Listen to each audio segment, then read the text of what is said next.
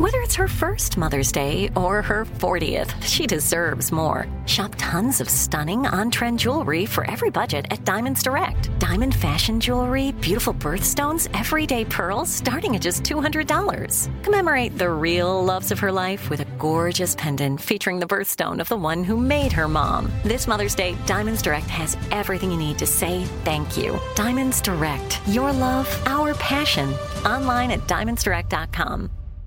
I'm Tracy from Stuff You Missed in History class. Are you a small business owner or even someone who dreams of entrepreneurship? Then check out Season 2 of Mind the Business, Small Business Success Stories from iHeart Podcasts and Intuit QuickBooks. Join hosts Austin Hankwitz and Janice Torres as they interview entrepreneurs sharing insights around starting and nurturing a small business. You won't want to miss these inspiring stories of entrepreneurship and discovering ways to business differently so you can too. When you think about the future, what kind of technology do you envision? Whatever the future holds, artificial intelligence will undoubtedly be at the heart of it all. Join Graham Class as he hosts Season 2 of Technically Speaking, an Intel podcast, and hear from the minds transforming healthcare, retail, entertainment, personal computing, and more with the help of AI. Tune in every other Tuesday and explore the latest technology that's changing our world today and creating a more accessible tomorrow. Listen to Technically Speaking, an Intel podcast on the iHeartRadio app, Apple Podcasts, or wherever you get your podcasts.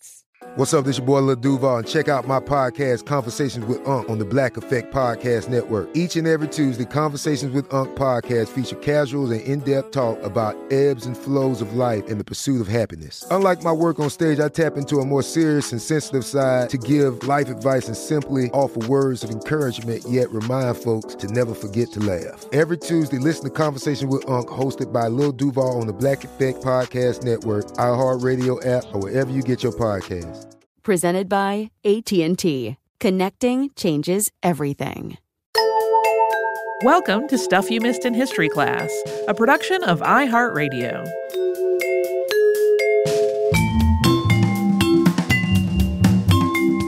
Hello and welcome to the podcast. I'm Tracy V. Wilson. And I'm Holly Fry. Today's episode has one of the weirder backstories about how I first heard of them because it was in a puzzle that was part of the MIT mystery hunt.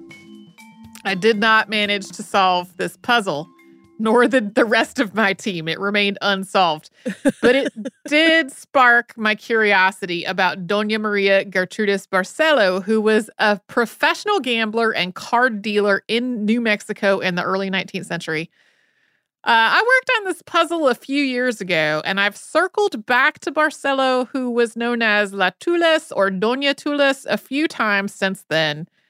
It always seemed like there just was not going to be enough information for a full episode, but it turns out there was a book on her that was published back in 2007, and for some reason, it did not come up in my searches until it was reissued in paperback in 2021. That said, though, this book, which is Doña Tules, Santa Fe's Courtesan and Gambler by Mary J. Straw Cook, is not a long book at all. Because even though she did years of research putting this book together, there's just not a lot that's documented. And some of what Cook puts forth in the book, like that Doña Tules was definitely a courtesan, is grounded a little bit more in rumor than it is an established fact. But once I realized that, yes, with this book and other sources and all of that together, the information is mostly there, I decided to go for it. So Maria Gertrudis Barcelo was born around 1800, probably in the Bavispe River Valley in Sonora, Mexico. Her father, Juan Ignacio Barcelo, was a rancher, and her mother was Dolores Herrero. Gertrudis had a brother named Jose Trinidad and a sister named Maria de la Luz. Spain had started colonizing the area where they lived in the 17th century, but we don't really know when members of Gertrudis's family started arriving in the Americas. Beyond the fact that Barcelo is a Catalan surname, we just don't have a lot of detail about the family history. For a long time, one of the main sources of written information about Doña Tules was Josiah Gregg. He was a merchant, a naturalist, and a writer who grew up in Tennessee and Missouri.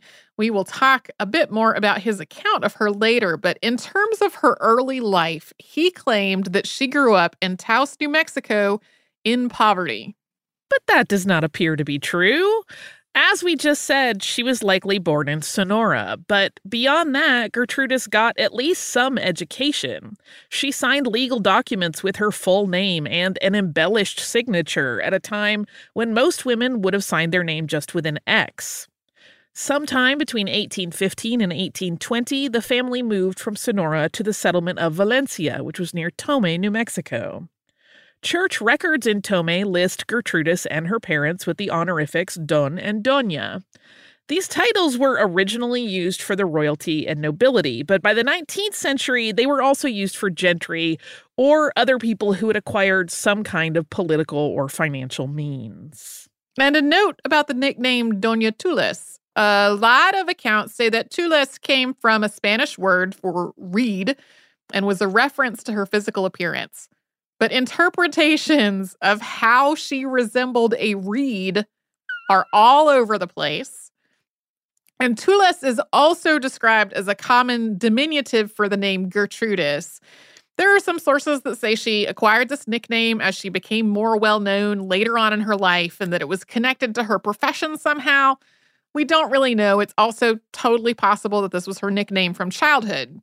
We also don't really know why the family moved from the Bavispe River Valley to Valencia, but there are a lot of possible reasons. The traditional homelands of multiple Apache nations are primarily north and east of Sonora, but Apache forces had been raiding neighboring areas for centuries. In terms of Sonora in particular, these raids really peaked in the late 1700s, but they were still ongoing in the early 1800s. Violent conflicts between indigenous peoples and Spanish colonists and between different indigenous nations were pretty common.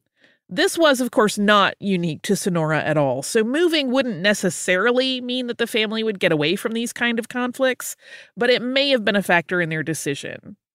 Also, the Mexican War of Independence had started in 1810. And although a lot of the major battles were south of where the Barcelo family lived, it's possible that they just wanted to be farther away from the violence. Or they may have been trying to anticipate what life was going to be like in an independent Mexico. They might have thought they could find business opportunities if they lived closer to the border with the United States once the war was over and trade opened up between the two countries. The Year Without a Summer took place in 1816. We have an episode on this global climate disruption, which followed the 1815 eruption of Mount Tambora. Depending on exactly when the family decided to move, it is possible that the weather that year and its impact on their ranch could have also been part of the decision.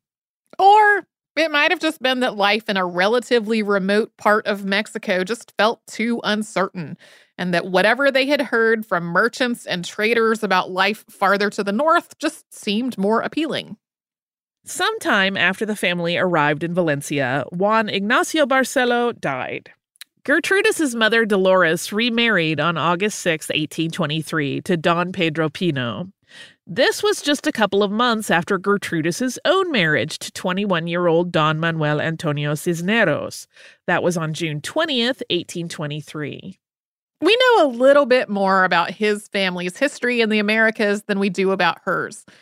He was descended from a man named Antonio Cisneros, who had been driven out of El Paso during the Pueblo Revolt in 1680. We covered this revolt on the show in 2014. It was a successful uprising by Puebloan peoples, which drove the Spanish out of part of what's now New Mexico for 12 years. At 23, Gertrudis was a little older than was typical for a woman getting married for the first time. She was also pregnant. After getting married, she kept Barcelo as her last name, along with the right to keep her own property and control over her own financial decisions. There are a lot of articles and kind of brief descriptions of her that frame this as a particularly astute move on her part and as evidence that she already had a really savvy business sense when she entered into marriage. It's possible she did have a really savvy business sense when she entered into marriage, but really this was just how it worked in the Spanish colonies and in Mexico after it became independent from Spain. Especially for women of means, Spanish marriage contracts usually included provisions that protected a woman's existing property and her future income. and allowed her to end the marriage if it was abusive. We should note, though, that while this afforded European women in Spanish colonies rights that, for example, European women in British colonies were typically denied, it did not mean that Spanish law protected married women across the board. As Europeans colonized North America, indigenous women in many nations lost rights that they had previously held. And none of these rights applied to enslaved women at all, since they were seen as property and their marriages were not recognized as legally existing. Gertrudis's pregnancy at the time of her marriage also was not particularly scandalous or unusual for this part of New Mexico in the 1820s. Although a lot of Hispanic people in New Mexico were devoutly Catholic, at this point, a lot of couples just never went through the formal steps of getting married. This might have been related to the costs involved or the fact that while women could keep their names and their property, a lot of times their social lives became more restricted after becoming wives. People were usually living in big extended families with people's own children and their siblings' children and children who had been orphaned or abandoned, all being raised together. There just wasn't a ton of focus about whether any of them had been born out of wedlock or not. What was pretty unusual for Doña Tules, though, is that it seems like she kept a lot of the social freedoms that a lot of women were more likely to lose after she got married. She seems to have kept on seeing whoever she wanted to see, whenever she wanted to see them, and conducting her own business however she saw fit. Gertrudis's son, Jose Pedro, was baptized on October 19th, 1823, but he died only about a month later. She had another son, Miguel Antonio, who was baptized on January 9th, 1825, but tragically he died when he was about 4 months old as well. Now, we can assume this was heartbreaking for the family, but we have no personal recollections from any of them. Sometime before the end of 1825, Gertrudis and Manuel moved to a mining camp known as Oro, or Oro Springs, that later became known as Real de Dolores. The Mexican War of Independence had been over for about 4 years. New Mexico was now a territory of independent Mexico. This seems to have been when she really got her start gambling. We will get to that after a quick sponsor break.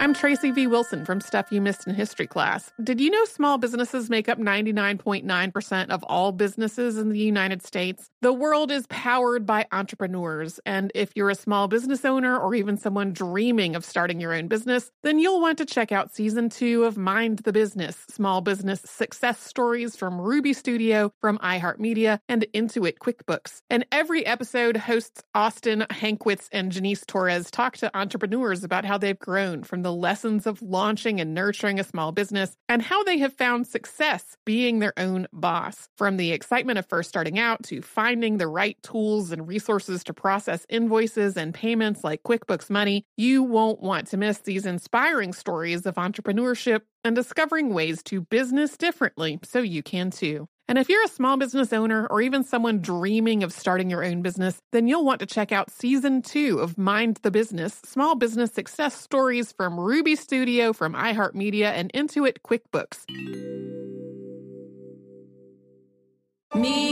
Focus Features presents Back to Black. I want people to hear my voice and just forget their troubles. Experience the music and her story. Know this. I ain't no Spice Girl. Like never before. That's my daughter. That's my Amy. On the big screen. I want to be remembered for just being me. Amy Winehouse, Back to Black, directed by Sam Taylor Johnson. Rated R, under 17, not a minute without parent. Only in theaters May 17th. Today I'm going to give you some straightforward advice on how to deal with naughty kids. How about instead of timeouts, time-ins? Time for you to start paying some bills. I'm JB Smoove, and that was a full episode of my new podcast, Straightforward, inspired by guaranteed straightforward pricing from AT&T Fiber. Get what you want without the complicated. AT&T Fiber, live like a gigillionaire. Available wherever you get your podcasts. Limited availability in select areas. Visit AT&T.com/hypergig for details. Planning your next trip? Choice Hotels has a stay for any traveler you want to be, with 22 brands and over 7,400 locations. Whether you're a business traveler, a family road tripper, someone who wants to seek out history and maybe make your own, or just planning a quick getaway, Choice Hotels has a stay for any you. Like a Cambria hotel, where you can be a cocktail connoisseur and sip locally inspired craft beverages at downtown locations in the center of it all. This is a fun way to visit cities with a lot of history and a lot of fun in mind. Or a Radisson hotel for all our productivity powerhouses out there. With flexible workspaces and on-site restaurants, you'll get the most out of your work trip. You'll get the coffee, the Wi-Fi, and the work done. And we can't forget about comfort hotels. Imagine you're a family road tripper, waking up in your big spacious room and then heading down to a free hot breakfast for the entire family, including waffles. So you'll be well fed and ready for the day's adventure, even if that's just relaxing. After that, you're spending all afternoon relaxing by the pool. You deserve it. What are you waiting for? Join Choice Privileges and start earning points toward your next stay. Find a stay for any you. Book directly at choicehotels.com, where travels come true.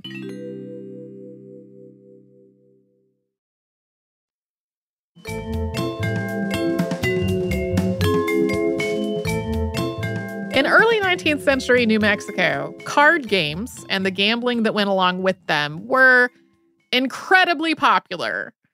The gambling part, though, was also illegal. The government did not really do much to try to stop people from gambling, though. They just fined people when they got caught doing it, and everyone went on with their lives. Maria Gertrudis Barcelo was fined for gambling for the first time that we know of while she was living in Oro in the mountains south of Santa Fe. That fine was for 43 pesos, and it was levied in 1826 by Juan Virgili Martinez, alcalde of Santa Fe. The role of alcalde was like being both the mayor and the magistrate, managing the administrative functioning of the town as well as administering the law. However, Juan Virgili Martinez was also charged in connection to this fine after a more senior administrator found that he had kept about half of it for himself. It seems that Doña Tules and her husband both enjoyed gambling. He was fined for it while living in Oro as well. In 1826, Doña Tules adopted a daughter. That was Maria del Refugio, who had been either orphaned or abandoned. Over the years, Doña Tules adopted other children as well, including her niece Rafaela and possibly her niece's daughter Rayitas. Then there's about a 10-year gap in the record. It's possible that Doña Tules and her husband went back to Sonora or to Taos, New Mexico, where her brother lived. If that's the case, it might explain why Josiah Gregg described her as coming from Taos. But by about 1833, the family had moved to Santa Fe, including Doña Tules's mother and stepfather. If the Barcelo family's move to New Mexico was motivated by the idea that they might find some business opportunities after the Mexican War of Independence was over, that was definitely true when they got to Santa Fe. The war had ended in 1821, and that same year, William Becknell had traveled from Franklin, Missouri to Santa Fe, New Mexico, along one of the routes that became known as the Santa Fe Trail. Spain really had not welcomed travelers and traders who had tried to make their way southwest toward Santa Fe, but Mexico did, and the Santa Fe Trail essentially became a commercial highway connecting Mexico to the United States. As the southern terminus of this trail, Santa Fe became an increasingly important city. The Barcelo family's business ventures included raising mules to sell to traders, and eventually Doña Tules invested in trade goods as well. And she ran a gambling salon. At first, this was illegal, so her operation was probably a little bit like a speakeasy. Secret games being held in her home or in back rooms, with people needing to know a secret knock or a password to get in. But in 1838, the government shifted its policy from fining people who were caught gambling to charging licensing fees for running gambling tables legally.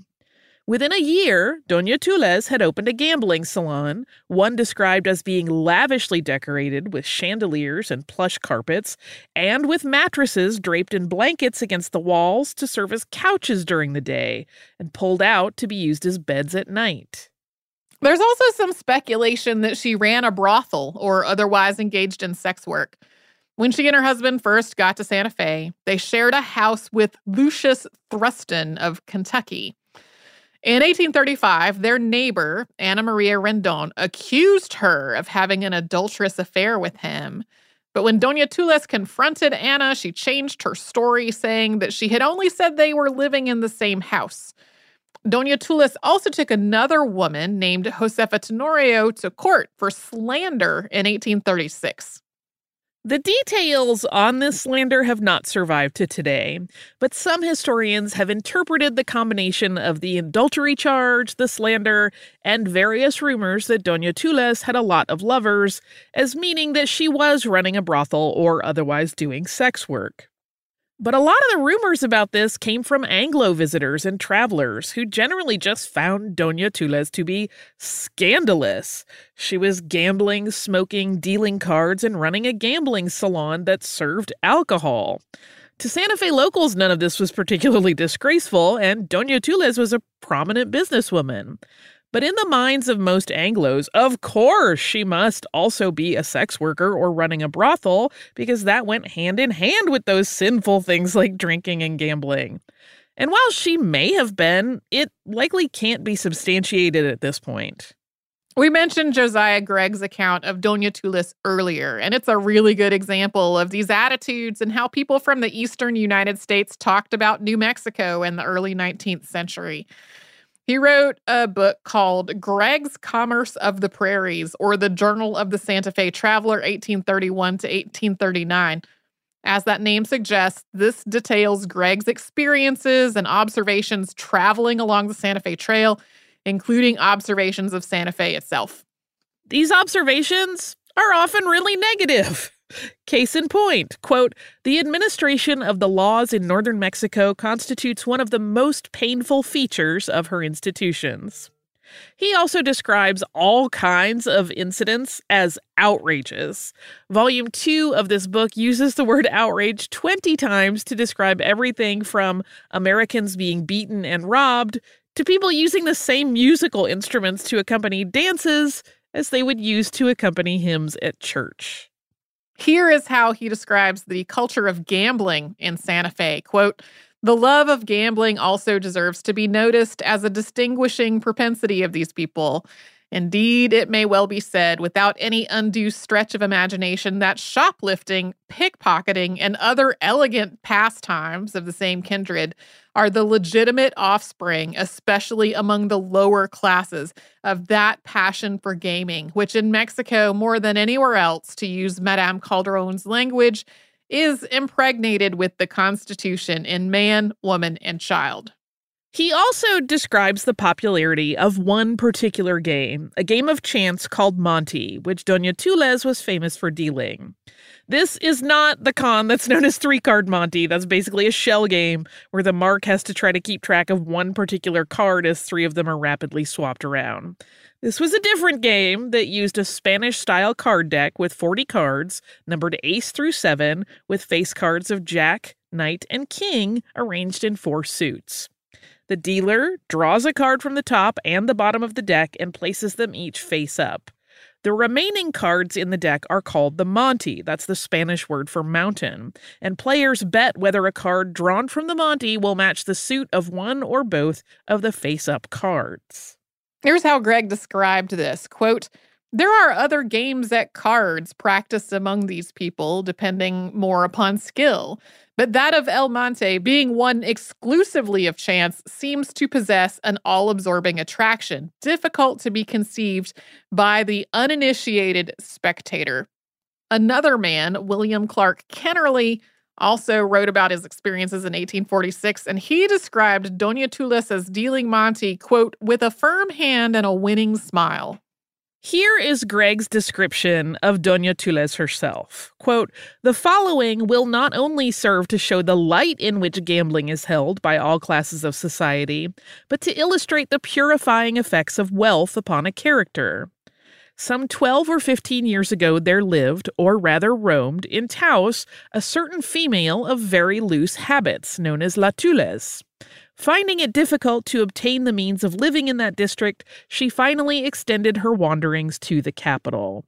She there became a constant attendant of one of those pandemoniums where the favorite game of Monte was dealt pro bono publico.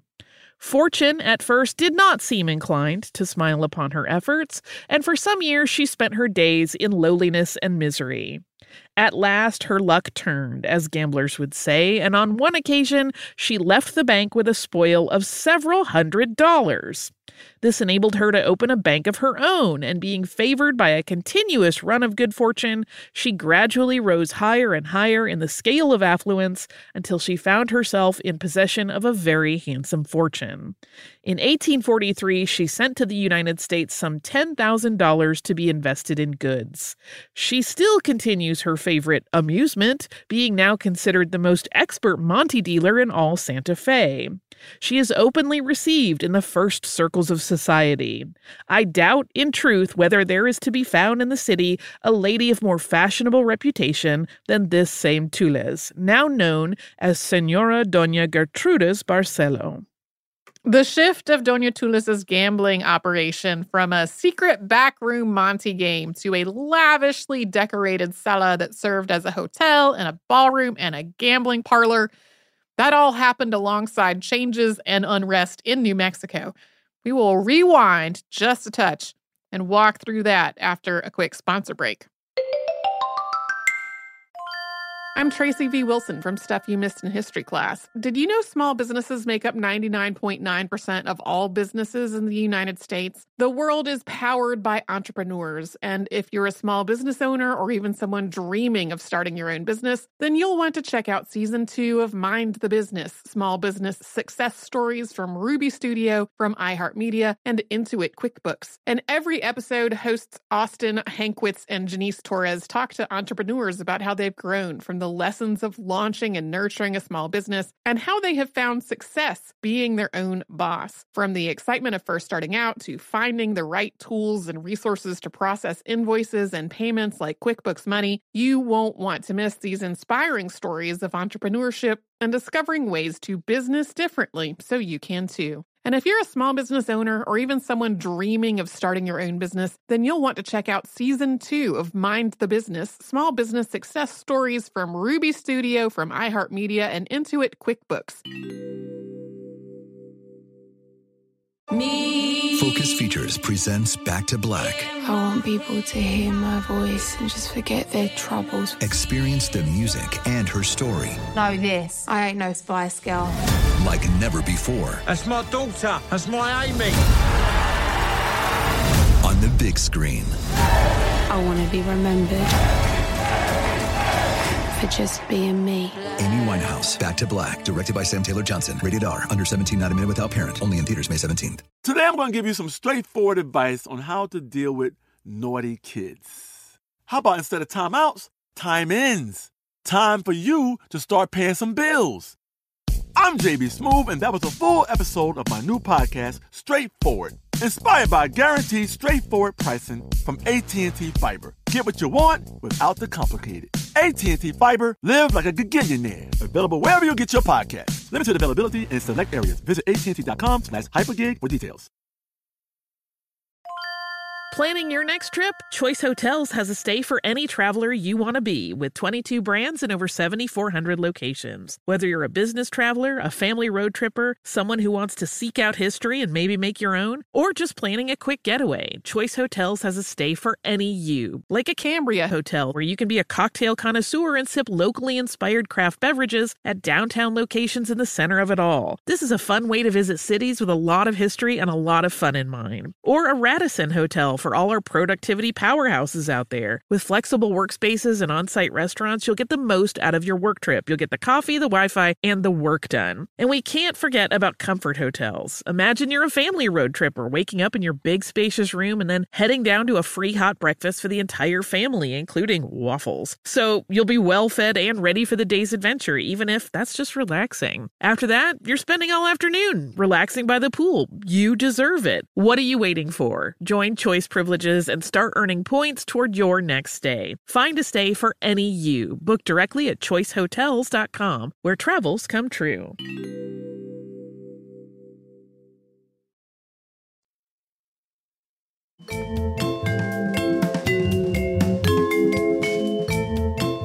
As as we mentioned earlier, Maria Gertrudis Barcelo opened her gambling salon in 1839 within about a year of gambling being legalized in New Mexico. And that shift followed on the heels of some unrest and changes in New Mexico. At that point, it was still part of northern Mexico.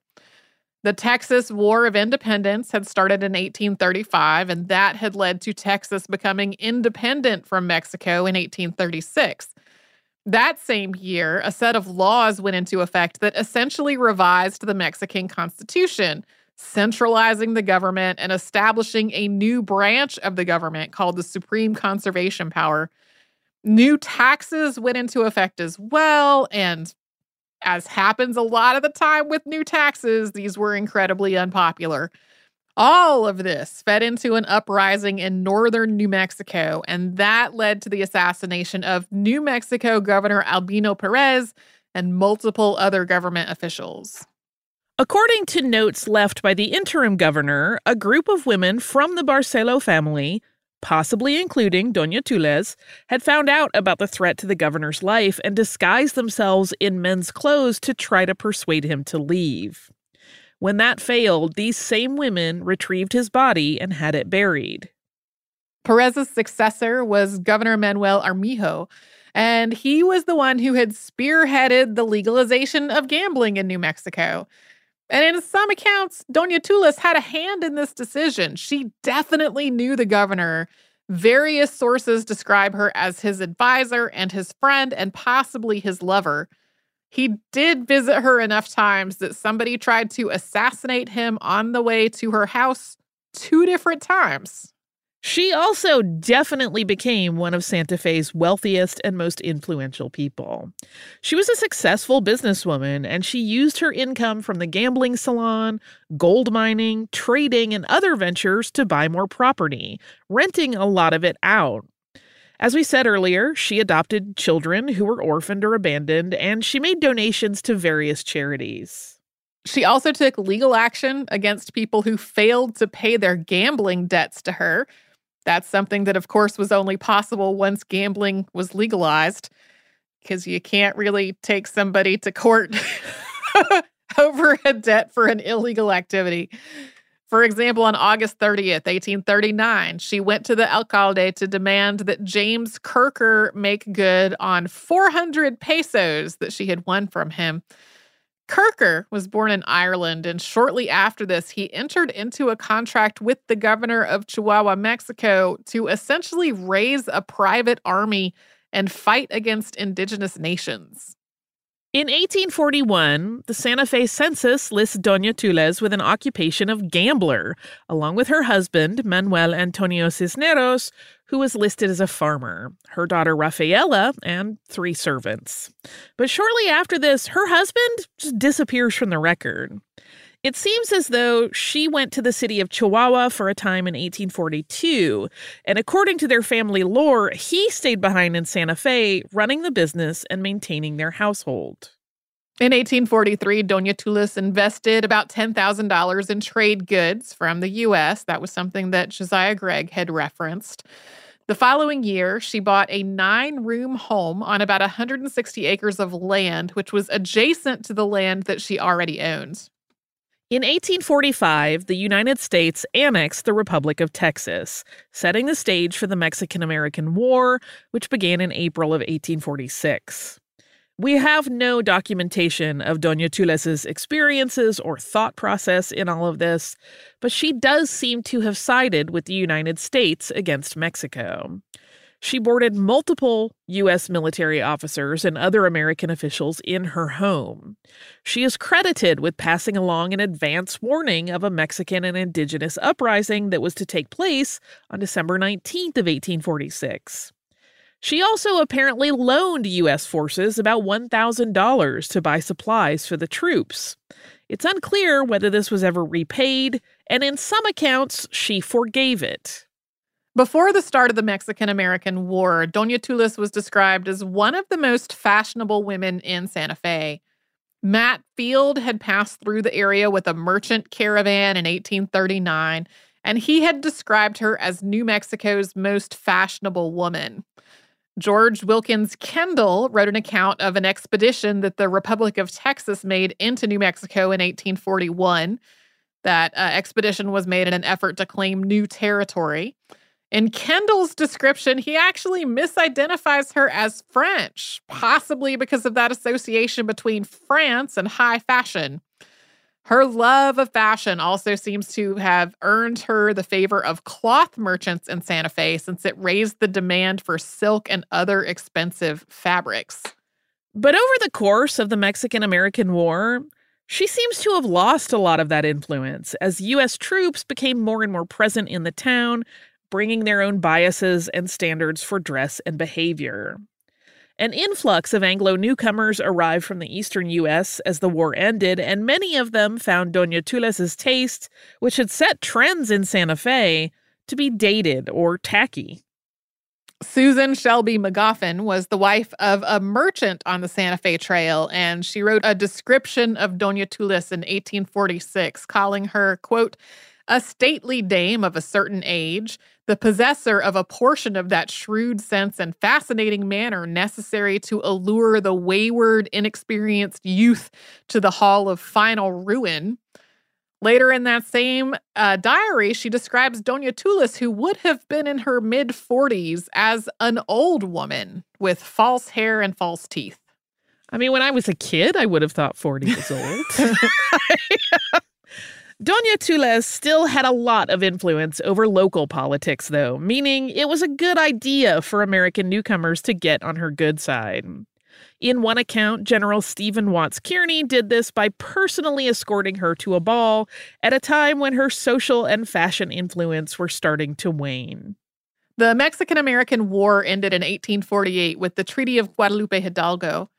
Mexico ceded most of what's now New Mexico, Utah, Nevada, Arizona, California, Texas, and western Colorado to the United States for $15 million. This treaty gave Mexican citizens 1 year to either move into territory that Mexico still held or become U.S. citizens. Doña Tules stayed in Santa Fe, so she became a U.S. citizen in 1849. She continued to do business and take people to court during these years.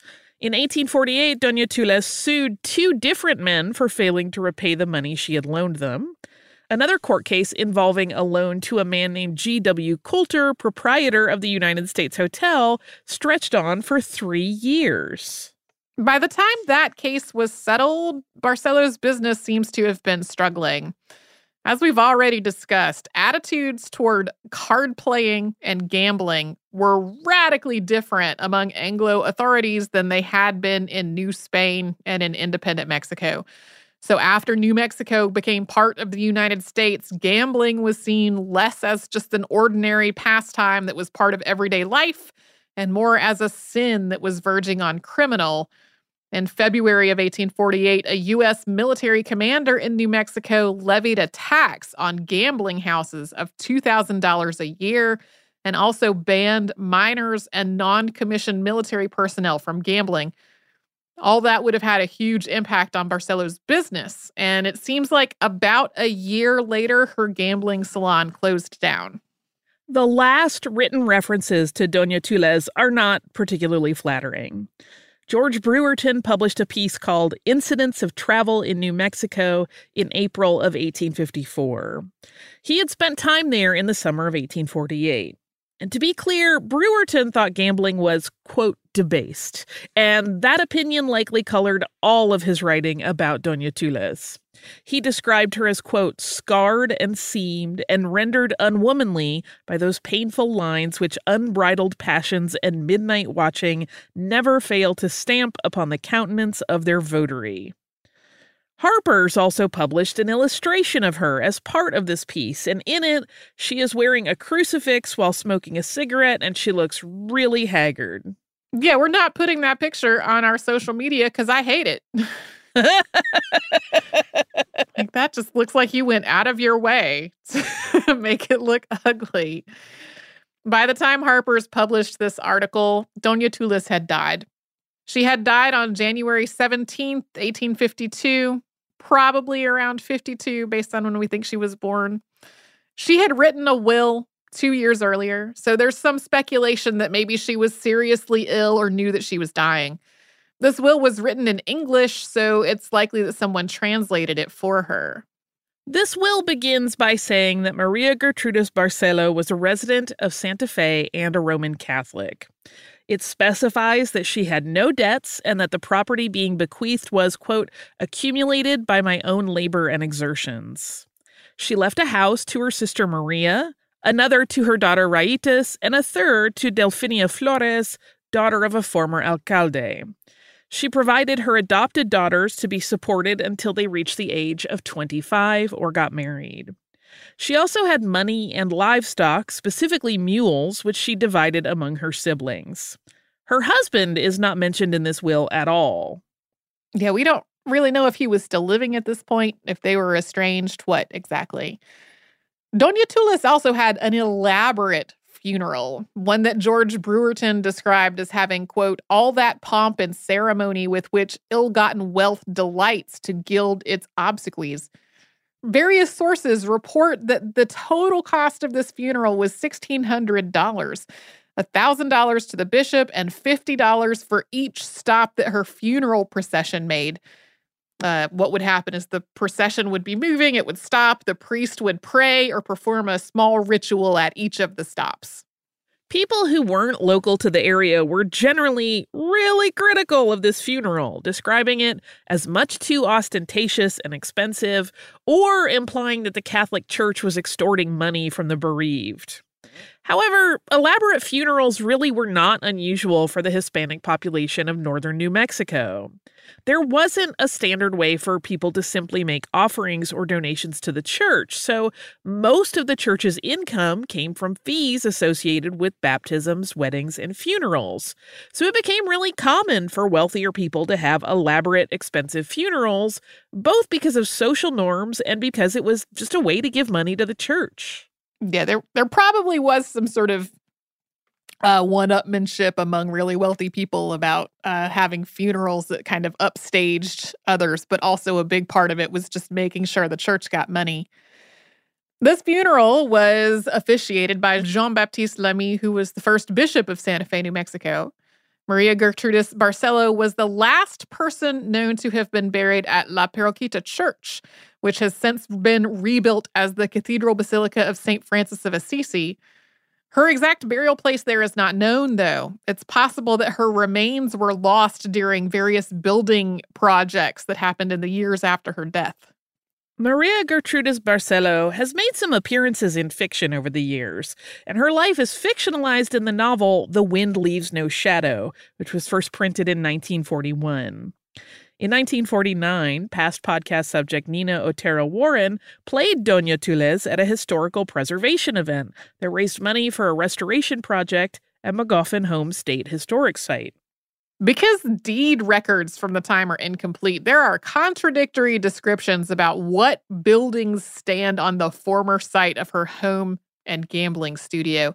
These are the kind of things you might hear if you're on like a walking tour of Santa Fe or if you're at an establishment that says it has ties to her. It's likely that the Santa Fe County Courthouse is roughly where her residence was. A lot of sources claim that she owned the property that eventually became the Palace Restaurant. That later became Senor Lucky's at the Palace, and then that became Palace Prime. But in a 2007 interview with the Santa Fe New Mexican, Barcelo biographer Mary Jean Straw Cook, whose book was a part of the research for this, said that she didn't think that was that likely, that was the same location. So I don't know. She's a fun figure. She is a fun figure. I found her really fascinating. And we could talk about some reasons why more in the behind the scenes. I wish we had pictures of all of her apparently very flamboyant clothes. I do too. And one of the points that was made, either in the book or in the other research that was part of this, was we don't know that we have a picture of her, but it's totally possible that we do, because how would we know like that was who that was? Right. I don't know. It's unknown. There's no known picture of her, is what we can say. So yeah, we'll talk about some stuff more in the behind the scenes. Do you have a listener mail in the meantime? I do. This is from Catherine. Catherine said, "Hi, I just finished listening to your episode about Lucy Gonzalez Parsons, and I thought I would send you a quick note about this very lovely mural of her in my former neighborhood of Avondale in Chicago. Avondale was the neighborhood where Lucy and Albert lived, and I believe Lucy continued to live there after he died, speaking tours notwithstanding. I've attached a picture of this mural for you below. It's at the corner of Belmont and Kedzie near the overpass of the Kennedy Expressway. I unfortunately don't know the name of the artist, and I haven't been able to track it down this morning. It's not a particularly pedestrian-friendly intersection compared to some of the other areas of Chicago, but it's a familiar sight to me since I've passed it frequently while taking the Belmont bus. Lucy Gonzalez Parsons also has a section of Kedzie Avenue named after her near this area, which is how I learned her name before I ever learned about her activism. I imagine she would be glad to know that Chicago still has a robust socialist community today. The IWW still has offices and gets involved in community organizing. I'm not originally from Chicago, and before I moved here, I'd only heard of the IWW in history classes in the context of the labor movement in the late 19th, early 20th century. I was quite surprised to arrive and find them still around. I feel like my high school history teachers always implied they disbanded. Thanks for doing an episode on her. Lucy was a complicated person, but the activist scene in Chicago still remembers her favorably. I don't live in Avondale anymore, but I do live in a neighborhood not far away, so maybe it's time to go by that mural again. Thanks, Catherine." And I also poked around and was like, who painted this mural? I meant to do a more in-depth search before getting into here today, and I did not manage to do. You're going to mural jail. I'm going to go to mural jail. So there is a mural that includes Lucy Parsons that is by Mike Aylwitz. But I was trying to compare and see if I could figure out if they are the same, and I did not, and I should have thought of that. I should have made a note for myself to do that rather than just expecting myself to remember it before coming in here to read the email. So maybe I will have an update about that in some future episode of the podcast. Maybe you'll write us a letter from mural jail. We also have heard so I tried so hard to frame the industrial workers of the world as having been established in the past and most active in the past, but still existing today in the episode on Lucy Parsons, because people got upset about that the last time the Wobblies came up on the show.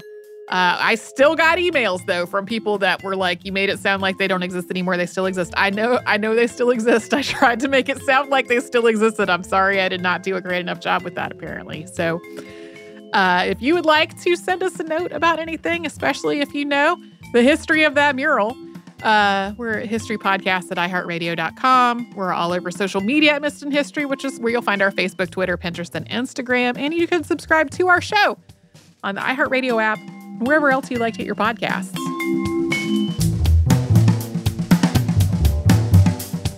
Stuff You Missed in History Class is a production of iHeartRadio. For more podcasts from iHeartRadio, visit the iHeartRadio app, Apple Podcasts, or wherever you listen to your favorite shows. Xumo Play is your destination for endless entertainment. With a diverse lineup of 350-plus live channels, movies, and full TV series, you'll easily find something to watch right away. And the best part? It's all free. Love music? Get lost in the 90s with iHeart 90s, dance away with hip-hop beats, and more on the iHeartRadio music channels. No logins, no signups, no accounts, no hassle. So what are you waiting for? Start streaming at play.xumo.com or download from the app and Google Play stores today. All you can stream with Xumo Play. Xfinity has free premium networks for everyone this month, no matter what kind of entertainment you love. Addicted to true crime? Catch killer cases and more spine-tingling shows on A&E Crime Central. Crave adventure? Explore Asian action movies on Hi-Ya. Searching for something extreme? Check out skating, snowboarding, and more on Fuel TV Plus, the global home of action sports. And find crowd-pleasing bops on iHeartRadio's Hit Nation playlist. There's new free shows and movies to love every week. Say free this week in your Xfinity voice remote. This is Malcolm Gladwell from Revisionist History. eBay Motors is here for the ride. With some elbow grease, fresh installs, and a whole lot of love, you transformed 100,000 miles and a body full of rust into a drive that's all your own. Brake kits, LED headlights, whatever you need, eBay Motors has it. And with eBay Guaranteed Fit, it's guaranteed to fit your ride the first time, every time, or your money back. Plus, at these prices, you're burning rubber, not cash. Keep your ride or die alive at ebaymotors.com. Eligible items only. Exclusions apply. Asking the right questions can greatly impact your future, especially when it comes to your finances. So if you're looking for a financial advisor you can trust, certified financial planner professionals are committed to acting in your best interest. That's why it's got to be a CFP. Find your CFP professional at letsmakeaplan.org.